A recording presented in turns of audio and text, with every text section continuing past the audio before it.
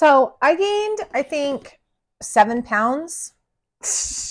That was an aggressive way to start this episode. Since I had surgery, Mm-hmm. I have gained, I'm not kidding, like 7 solid pounds. Solid pounds. Not like fake pounds. Solid ones. No, you know, I mean, because your weight fluctuates. Mm-hmm. I'm not vibing with that. You're not into that? And we're not even to Christmas yet. I know. Have you weighed and, yourself after Thanksgiving, though? Yeah, Samantha, I have.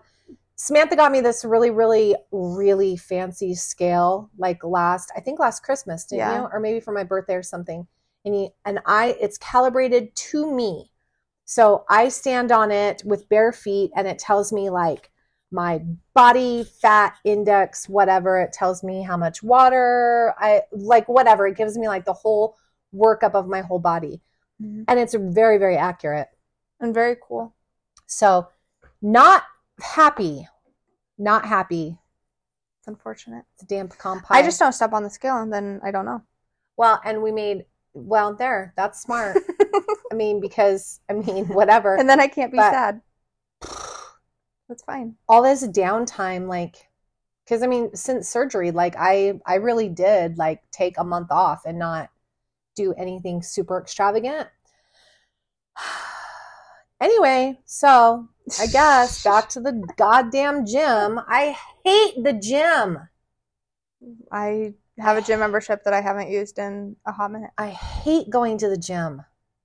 Yeah, Coral's been like, do you want to go to the gym with me? I'm like, Coral, no. I don't want to go with your skinny ass. I don't want to go to the gym with you. Where you're going to freaking work out for a solid hour and after 20 minutes I'm going to be like, so I'm really over this. Right. And she's going to make me stay. I'm not going to the gym with her. She's on crack. I know. I don't have any desire to go at all. I don't like going. I don't enjoy it. And now we're almost to January. So then the first 2 weeks of January, everyone's going to go because New Year's resolutions. Yep. Everybody goes and it's just whatever. And I'm like, I just really need to, I got to get this under control. This is not good. Just don't step on the scale. Well, what you don't know can't hurt you. But I do know, which is why I step on the scale. I'm like, oh, my skirts are a little tighter. Oh, that doesn't look as good. 10 pounds is a lot. 7 pounds is a lot. It's not that much. It is a lot. It's just a baby. It's just a baby. If you look at what 7 pounds of fat actually is, you'd be like, whoa. Maybe you're growing muscle. I'm not. I'm not. I'm growing but we way overcooked for Thanksgiving. So there's no such thing. I cooked a 25-pound turkey, and then the girls' job gave them turkey. So we had 4 turkeys. Yeah, and Brighton is adamant about always having to deep fry turkey. Yeah. So we bake one in the oven. We deep fry one, and then Coral and Samantha both came home with a smoked turkey. We were like, oh, but there's nothing better than Thanksgiving leftovers. No. It's almost better than actual Thanksgiving meal. But and then nobody has to fight over the skin. It's the best part of the turkey. Yeah. Fight me, you're wrong. So we saw this TikTok about making turkey sushi, and we tried it. So we took so this is what you do. You take the skin of your turkey, for those of you who don't know. You take the skin of your turkey, and on the skin of your turkey, you put like it's butter, mashed potatoes, and then stuffing, and then corn and yam. Whatever you want on it. You roll it up, then you slice it like it's sushi, and then you pick it up with a fork, and then dip it in turkey gravy. It was so good. It was so good. But the skin of the turkey is the best part. But here we go. 7 pounds later. Die on that hill. 7 pounds later, Mama's not happy about this. The holiday weight doesn't count. It does count. No, it doesn't. Oh. It's a lie. It's fake news. Okay, well. Ask anyone. Tell that to my pants. They'll tell ya. Fat pants are the only way to go. Right. Elastic waistbands this time of year. And then be depressed come the new year. Right. Oh, yeah. Obviously. When it's dark at 3 o'clock. Yeah. I don't know why seasonal depression is such a thing. Can't. Right. Anyway, so today Samantha is bringing the episode. We've only got 2 more, and then we are in December. I know. Cannot already. Believe it. Christmas time. Christmas time. And you're going to hate this episode. Oh, fantastic. 100%. Great. Perfect. So, here we go. I'm Tracy. I'm Samantha. This is The Suspended Sentence. You can find us on Instagram, Facebook, TikTok, The Suspended Sentence Podcast. We are on Patreon. We do have bonus episodes and stuff over there. So if you haven't joined us over there, jump on and see what's going on over there. It's just a little more like personal stuff about like our life and, you know, fun stuff. So jump over there if you're not over there yet. Our email address is thesuspendedsentencepodcast@gmail.com. You can buy Tracy's book anywhere the books are sold. IDP and the 13 Components to Criminal Thinking and Behavior. Boom. Oh, we said nice. Good job, Sam. Look at us go. All right. What are we talking about today? All right. At 17, Richard James Herron was riding high. He was the son of a Mexican mother and an Irish father who had abandoned the family when Richard was 3. He was graduating first in his class of 415 students. Wow, good job. At Abraham Lincoln High School in Los Angeles. So good job. Yeah. He had played football and baseball while in school, and he had been a leader of his student government. So off to a good start. He was also his class valedictorian. But no one had ever seen him angry. He had never been in a fight. And during the summer and on weekends, he would help his stepfather's swap shop. And he would go to church with his mother every Sunday for 7 a.m. mass. Wow. Like, seems like he's got his stuff together, right? Absolutely. He also had an IQ of 140. Ooh. And of the 8,681 high school seniors who would apply to go to Yale for the class of 1975, Richard James Herron was one of the only 1,019 men to be accepted that year. Fantastic. Got it together, right? But something happened to Richard when he got to Yale. He stopped doing really well academically, and in his 4 years there, he earned 1A. Ooh. Yep. 42% of his classmates would graduate with honors, but Richard would have to attend summer school after his senior year in order to even get his degree. Oh. Less than 3 years after he left Yale, the chairman of the department recalls Herron only very vaguely as not a very forceful person. Richard Herron didn't seem troubled by his academic slide and was quoted by some of his friends saying, "I'm a geology major," he would say laughingly. "There's no one less competitive at Yale than a geo major, and I'm a C student in geology." But he wasn't just coasting through Yale. It was just... But it's Yale. Right. I mean, like, to me, it's like, well, you know... Doing really well at Yale is, I mean, it's Yale. Right. It's supposed to be hard. But he was like, I'm not just coasting through. He just simply had other interests. Oh, okay. So for 3 years, those interests revolved around sports, his Catholic faith, the Chino group on campus, his guitar, and midnight horror films, and long brunches with his friends. But by the fall of his senior year, he would add another interest to this. And her name was Bonnie Jean Garland. A girl. She was stunning with red long hair, and she sang beautifully. And she also spoke Spanish.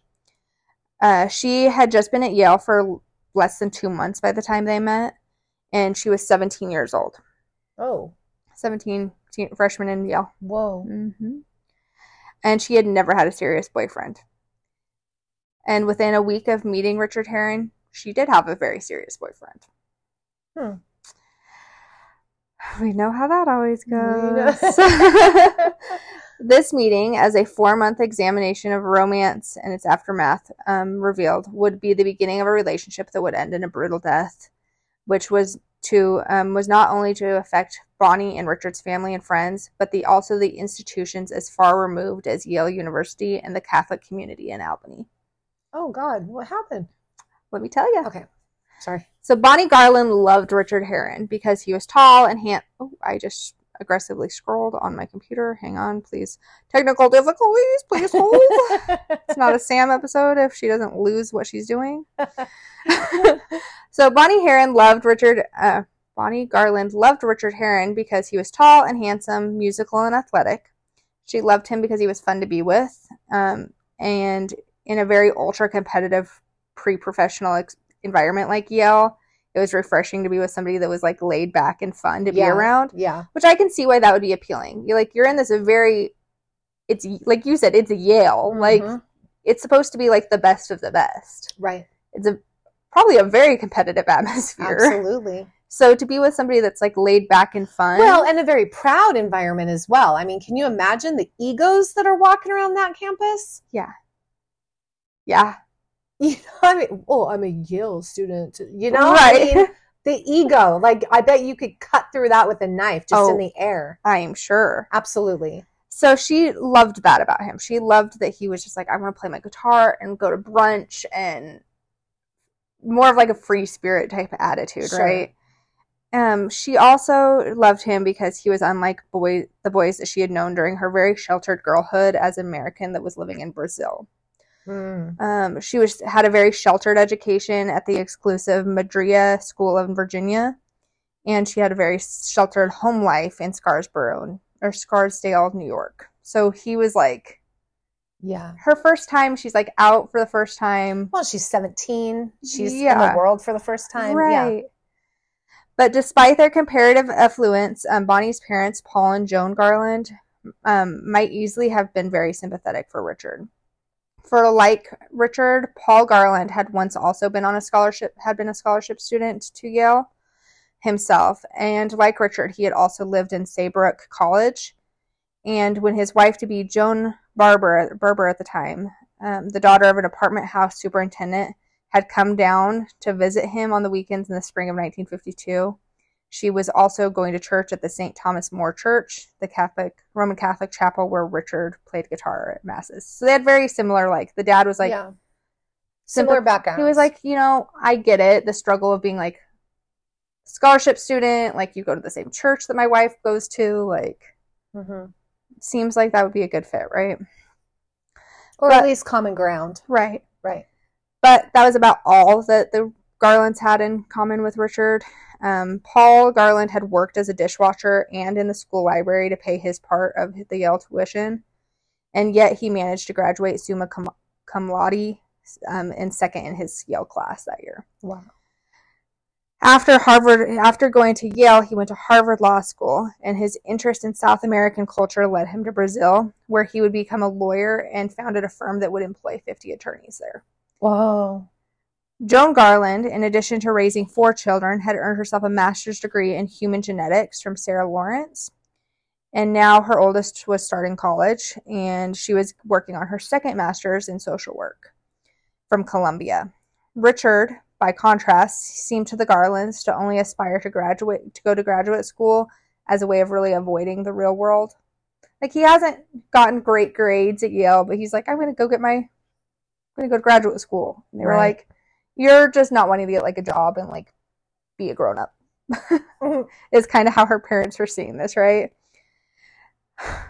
So Paul and Joan Garland also would consider Richard's, like, how he presented himself.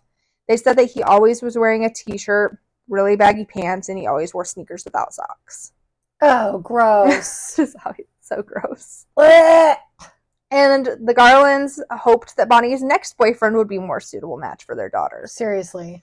So clearly, the very cheerful, motivated young woman who was always... I'm like, sneakers without socks, he's out. Like, that's deal breaker right there. No. Her first semester at Yale, she had gotten an A, 2 Bs, and a C. So she was doing okay. After meeting Richard, though, she had her second semester 2 Ds, an F, and a C. Oh, no.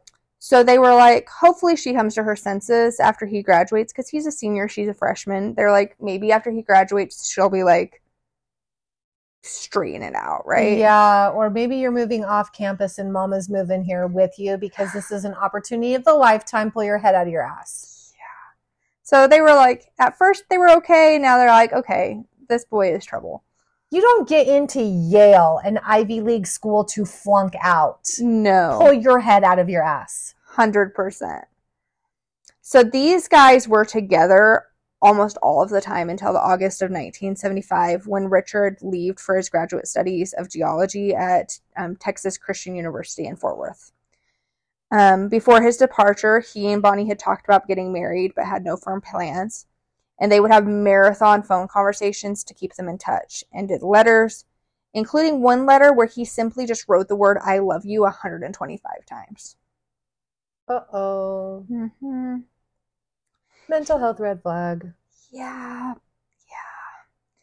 So while he's in Texas, she would come down for summers and nanny so she could be with him. Like, they're in love.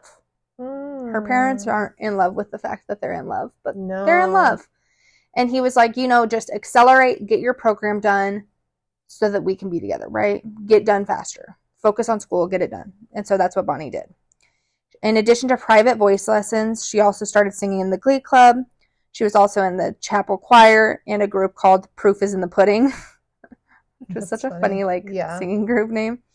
She signed up for 5.5 courses each semester, and by the middle of her 3rd year at Yale, she was kind of falling really deep into not being super okay. She started sleeping through classes.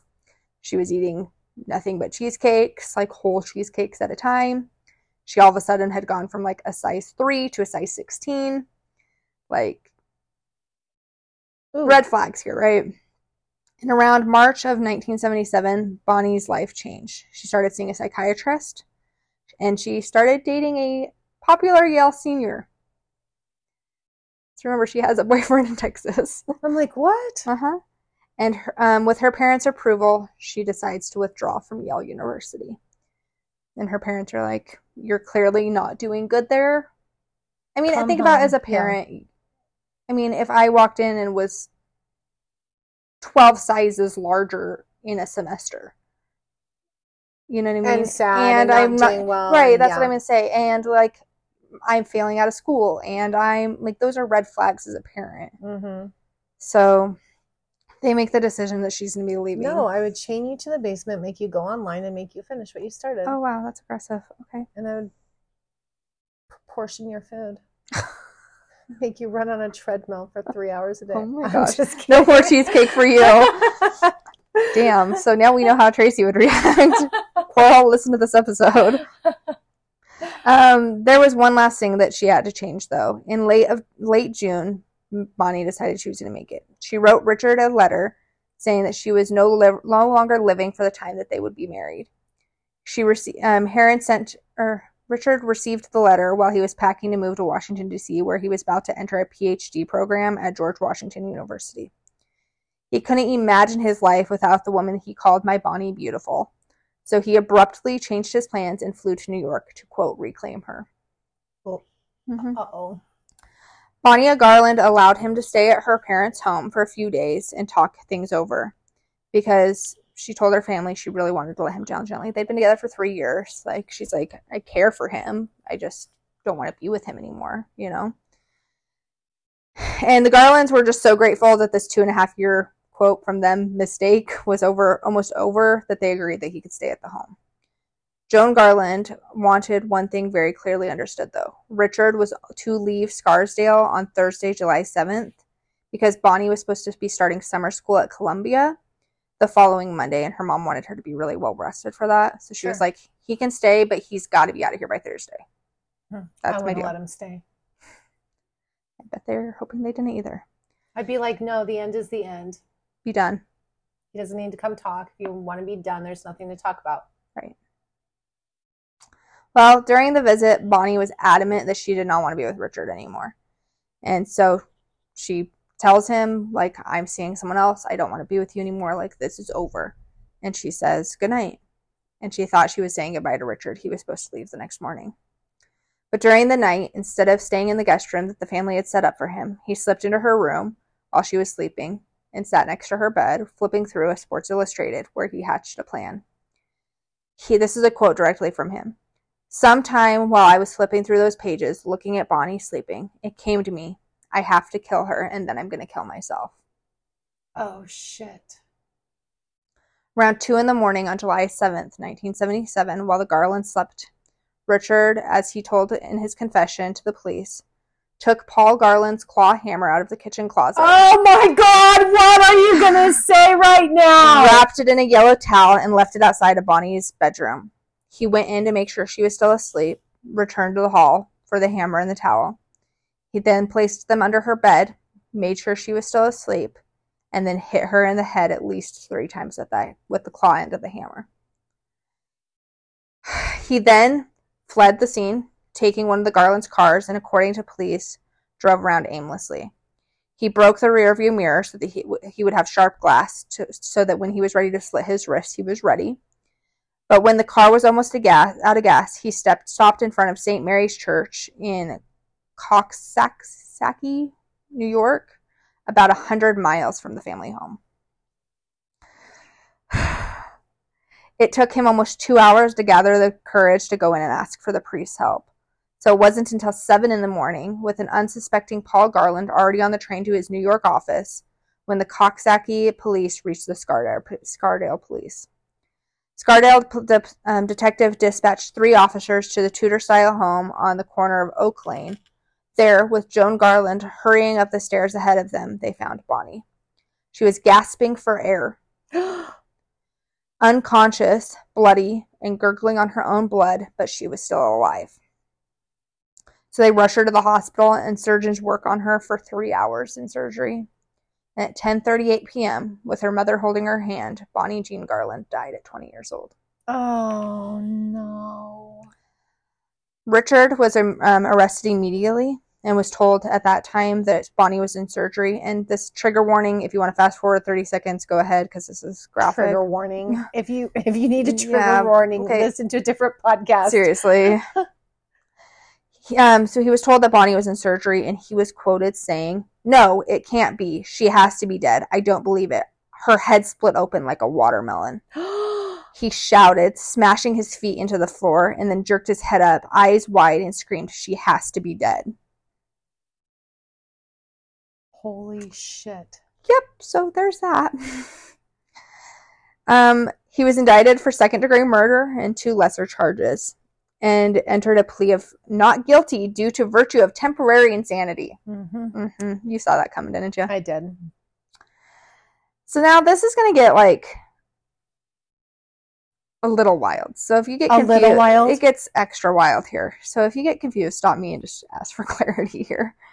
Reverend Gary Brown told mourners at Bonnie's funeral, quote, "Some of the most powerful feelings may be that of bitterness and hatred. Those awful feelings are undeniable. I maintain that expressing them is healthy. This is an essential part of your process of grief. But for the people who had known and liked Richard at Yale, that reaction was impossible. They could not hate a man that they knew only as a very pacifistic guy. Like, they were like, he's a good guy. Everyone that knew him was like, he's a good guy." Sure. So what Richard told the police he had done, many said was beyond their comprehension that he could have done. But they felt it was no reason for a second life to be destroyed as well. They believed that Richard could yet have made a contribution to society, and their response to the killing was to throw their energies into saving Richard. What the Garlands describe as a, quote, second assault began the week after the murder, when A.T. Wall, Richard Herron's former roommate at Yale, sent a mailing to Richard's friends soliciting letters that could be used as a bail campaign. Some of those had responded were people who had known Richard in Los Angeles, but most of them were Yale's graduates and faculty. Holy shit. One classmate was a 23-year-old special assistant to President Carter who wrote on his behalf. A congregational aide wrote to the judge, and as did Yale's dean, Martin Griffin. She was a student at Yale, too. And isn't it funny how everybody said that he was just like a mediocre, lazy whatever, and wasn't doing anything until he does something horrendous, and now all of a sudden he's in a PhD program. Oh my gosh. He can contribute to society. How? He wasn't contributing to Yale. And he killed someone. Brutally killed someone.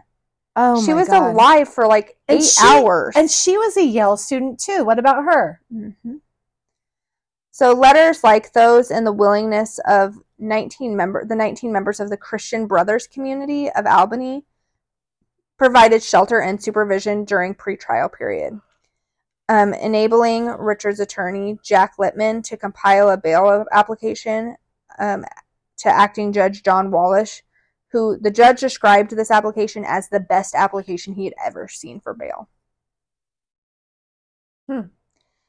He set bail at $50,000, and Herron's family and friends raised $11,000, and a pediatric cardiologist of Yale who worshipped at St. Thomas More, who had never even met Richard, was granted access to go and visit him. And he came out and was like, he seems like he's so close to suicide. This is going to be another tragedy. Like, we have to save him. Like, we have to, like, be his salvation. And rallied, like, all of these, like, church members and things to, like, come to his aid. Financially. Mm-hmm. So, he was released August 11th. On bail. For waiting till pretrial. Richard Herron's Yale supporters had acted so quickly and effectively that Paul Garland contended that Richard was released was a result of some conspiracy. Imagine being this family. Yeah. Like, all of these people are just rallying around the man that just, in your home, brutally murdered your daughter. Right. A close look at the case, however, suggests that Richard's friends were highly principled people who sympathized with the Garlands and for mourning Bonnie's death, but were more preoccupied in securing Richard's freedom. They were like, we sympathize, like, that's really shitty, but gotta get him out of jail. Holy shit. The university chaplain, for one, who has described himself as rarely confrontational, viewed this bail effort with an even-handedness that precluded him commenting publicly on the matter. Like others at Yale, he concerned himself with the planning of a memorial service for Bonnie. Later, Yale's Dean Horrence Taft wrote, quote, I can easily understand the distress these letters have caused Mr. Garland, but I very much regret that he seems to have interpreted them as some kind of institutional involvement by Yale in the defense of Richard Herron. Yale has no place and will not be taking one. You already did. One of your deans already wrote a letter. You're already involved. Mm-hmm. You can't take it back after people are pissed about it. Right. Paul and Joan Garland were more than, quote, distressed about these letters. Obviously. They were completely dumbfounded that Richard Herron could be freed only 35 days after this murder with no psychiatric evaluation. Mm-hmm. Like, you're claiming that you were temporarily insane and they're going to release you without any parameters set on that. Right. Or even speaking to anybody beforehand. Right. Like, that's, I don't know. The Garland family said that this was really reckless because if he was temporarily insane, what was stopping him from, like, snapping again? They also said that Joan Garland was quoted saying, Richard was murdering Scarsdale, the community as a whole, and all that this town stood for by being released. Yeah. I don't know. So the Moore House, the church that he had been going to, one of the Reverend there, Richard Russell, was quoted as saying this was a brother who had fallen and that they needed to stand behind him as our security is God. So they 100% stood behind him this entire way. Friends told Paul Garland that his torment was the necessary price of the American bail system. They assured him his fears would end with the trial. But Paul and Joan Garland couldn't be comforted by the segments that maybe he'd be arrested for this. Thanks to Richard Herron, their 13-year-old daughter and Bonnie's little sister was afraid to be at home alone. Oh, yeah. The entire family started therapy, and because of this attack, Paul Garland, who averaged 100,000 miles of business travel a year, couldn't leave his home family alone for even a night without them losing it.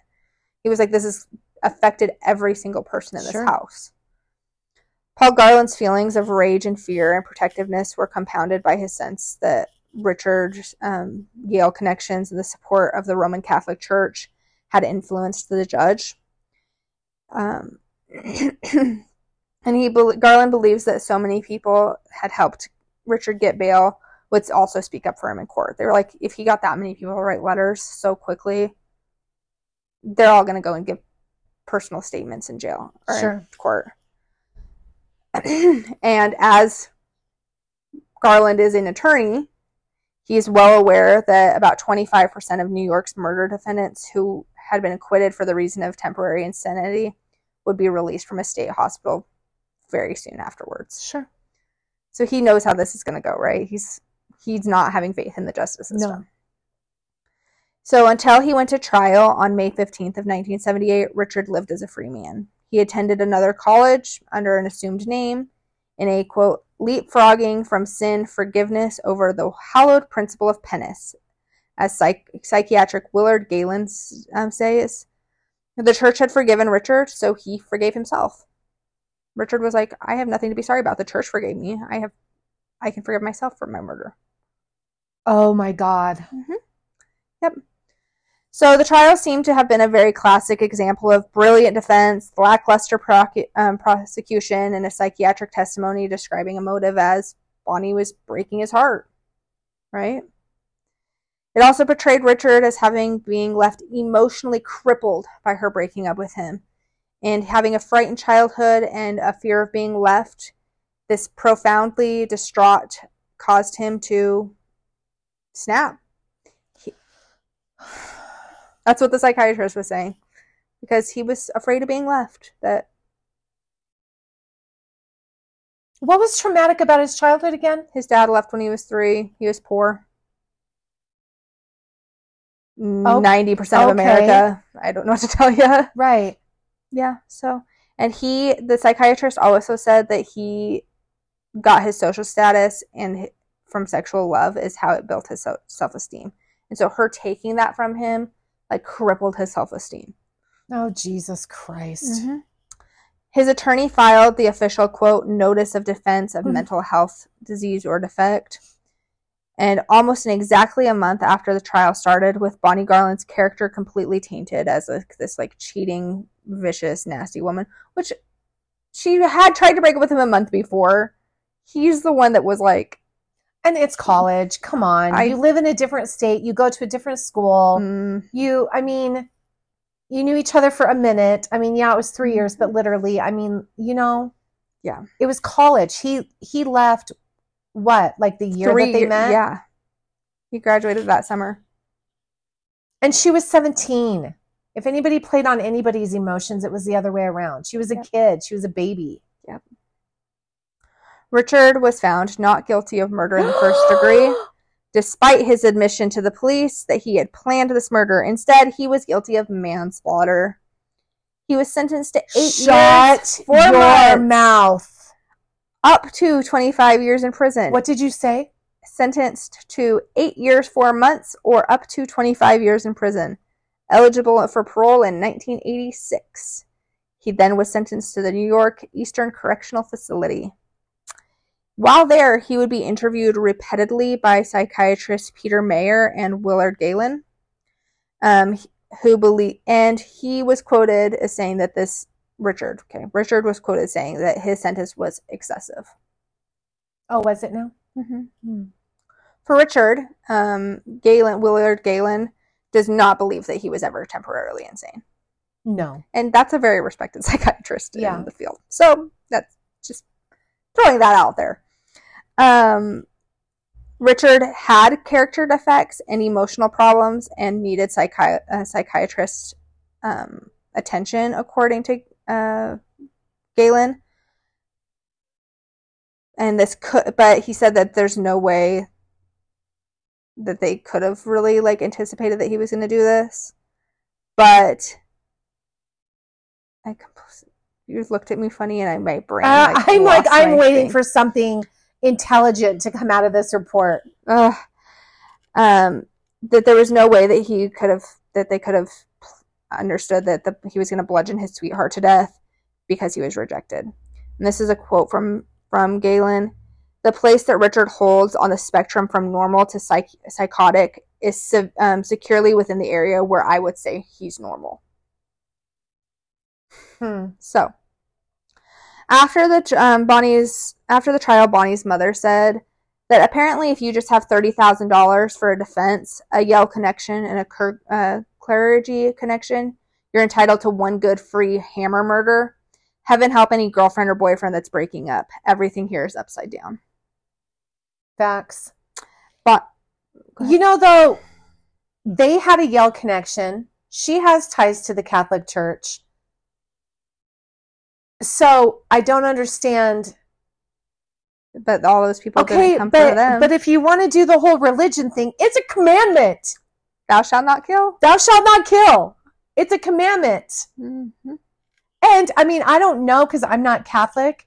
I don't know what their repentance process is, but isn't part of repentance making amends and making it right? Yeah. So how do you make right murder? Great question. I mean, that's a debate. I mean, I have a conviction of what that means, but it doesn't mean, oh, I went into a pew with a preacher and I gave 15 Hail Marys. I'm not making fun of the Catholic Church or whatever, and I walk out and the slate is clean. That's not repentance, right? It's also asking. Is not part of repentance asking for forgiveness for those in which you've harmed? Yeah. Yeah. That is absolutely insane. It's absolutely insane. Like, I get the whole... He got a manslaughter charge. Manslaughter. He took a hammer to this poor girl while she was asleep in a home that he was invited in. Yeah. Could you imagine the guilt of that family? Oh, I can't even imagine. A father, like, lack of being able to protect his daughter. The mother saying that he could stay there. Mm-hmm. Could you imagine the guilt? Or that you didn't check on her, like, when you got up that morning, because, like, dad was on his way to work. Mom was, like, probably downstairs making breakfast. She was alive up there. Or even what kind of idiot was I to leave that hammer where somebody, I mean, like, the guilt. I know. But that's the thing, too. And it wasn't, not that it would be any better if she died. I mean, it kind of would if she died instantly. She was alive for hours. Right. Hours. Waiting for somebody to come in. The guilt. 24 hours, essentially. Pretty much, I mean, like, 18. Yeah, but like laying in the bed, alive, with her awake, waiting for somebody to come in and find her, unable to scream, unable to move, unable to... anything. Whatever. Hearing dad getting ready for work, you know what I mean? Like, yeah. Oh my God. So sad. And it's not like it's not like the breakup was toxic or bad. No. It was just, hey, we've moved different directions. We're going different places. You've lived in a different state for 2 years. I've met somebody else. It's college. Yeah. God damn. I think back to when I was that age and some of the shit I did. And man, if that's all it takes to set somebody off or set him off, her mom is absolutely right. God help whoever he winds up with next. Yeah. Bonnie's dad, after the trial, said Richard had successfully gotten away with murder. Absolutely. That wasn't a sentence that he should have received. Richard was released from prison in 1995. Oof. He moved to Saraco, New Mexico. You ready for this? Where he got a job at a local mental health foundation. Oh my fucking God. As a coordinator for the town's Safe Community Project. Oh my God! What? Bonnie's parents would sue Richard after he got out for wrongful death. Good. They did receive $40,000. That's not shit. That's not shit. It's not even her tuition for that semester. Oh my God. He works at a mental health foundation! For community safety. Oh my God. I can't. So he served 19 years. Oh my God. He's a mental health provider. He's a mental health provider. That's awesome. So if you live in New Mexico,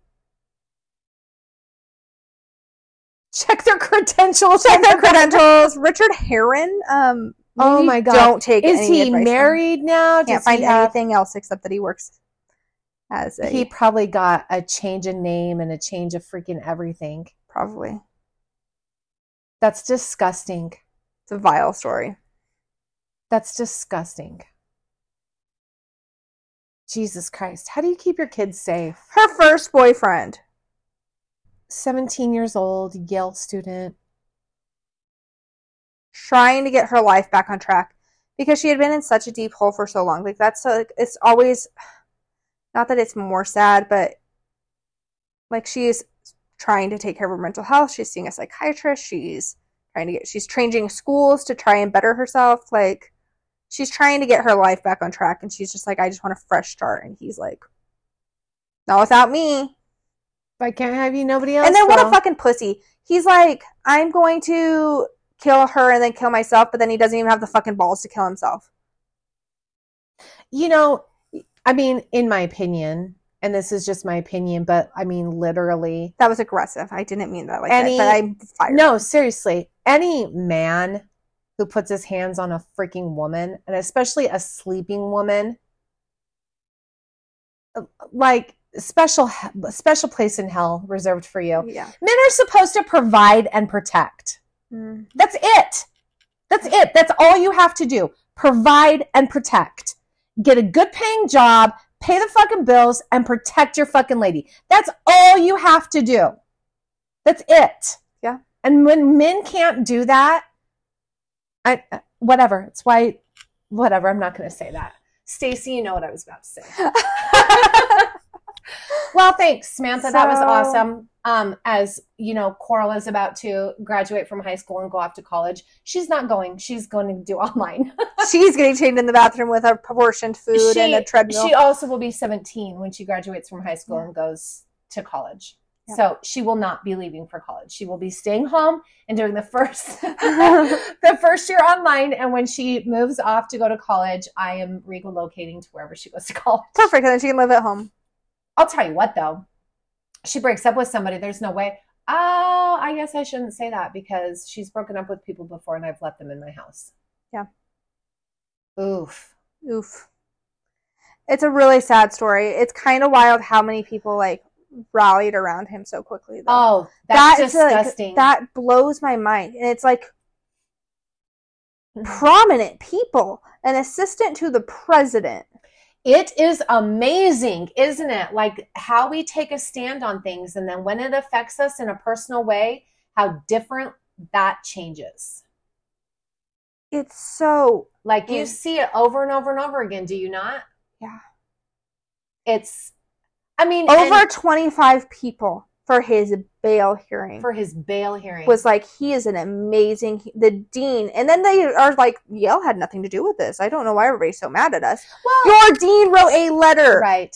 And you can be an amazing person. Amazing people do shitty things all the time. 100%. I mean, if you look at, seriously, statistically, the amount of men who beat their freaking wives, who do horrendous things to their wives and children, everyone in the community will say what an amazing, caring, giving, humanitarian that person is. Yeah. It's fake. Yep. It's not real. Yep. Anybody can be amazing and kind and great until shit gets real. Mm-hmm. And he's such a promising young man. He's like doing all these things. She was a promising young woman. She was. She was figuring her shit out at a very, very young age. Right. And again, like they didn't have nice things to say about him in the beginning until all 100%. Of a sudden he takes a hammer and smashes somebody's head. Somebody he used to love so much. Right. His beautiful baby or whatever he called her. And then all of a sudden, if I can't have her, nobody else will.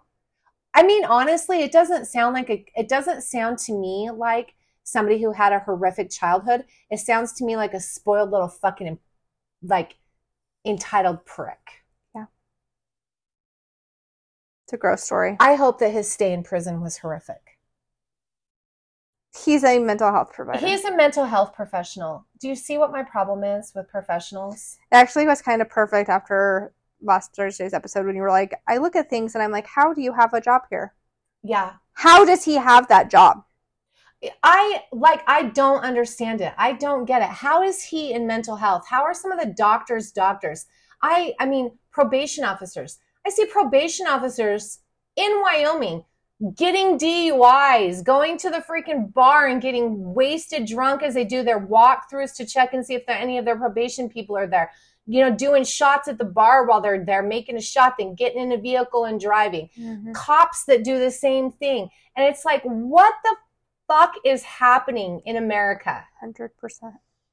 What the hell? What are we doing? Mm-hmm.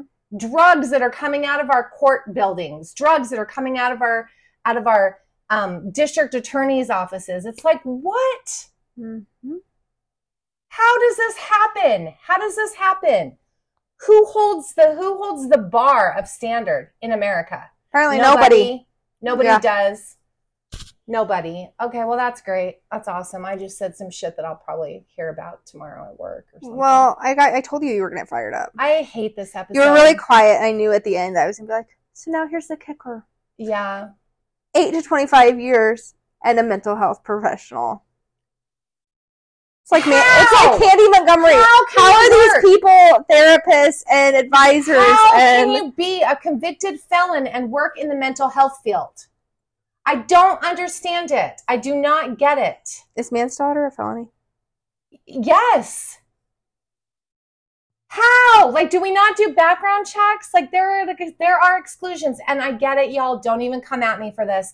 I know that people can change and people can whatever, but there are some things that you give up your right to becoming a professional in.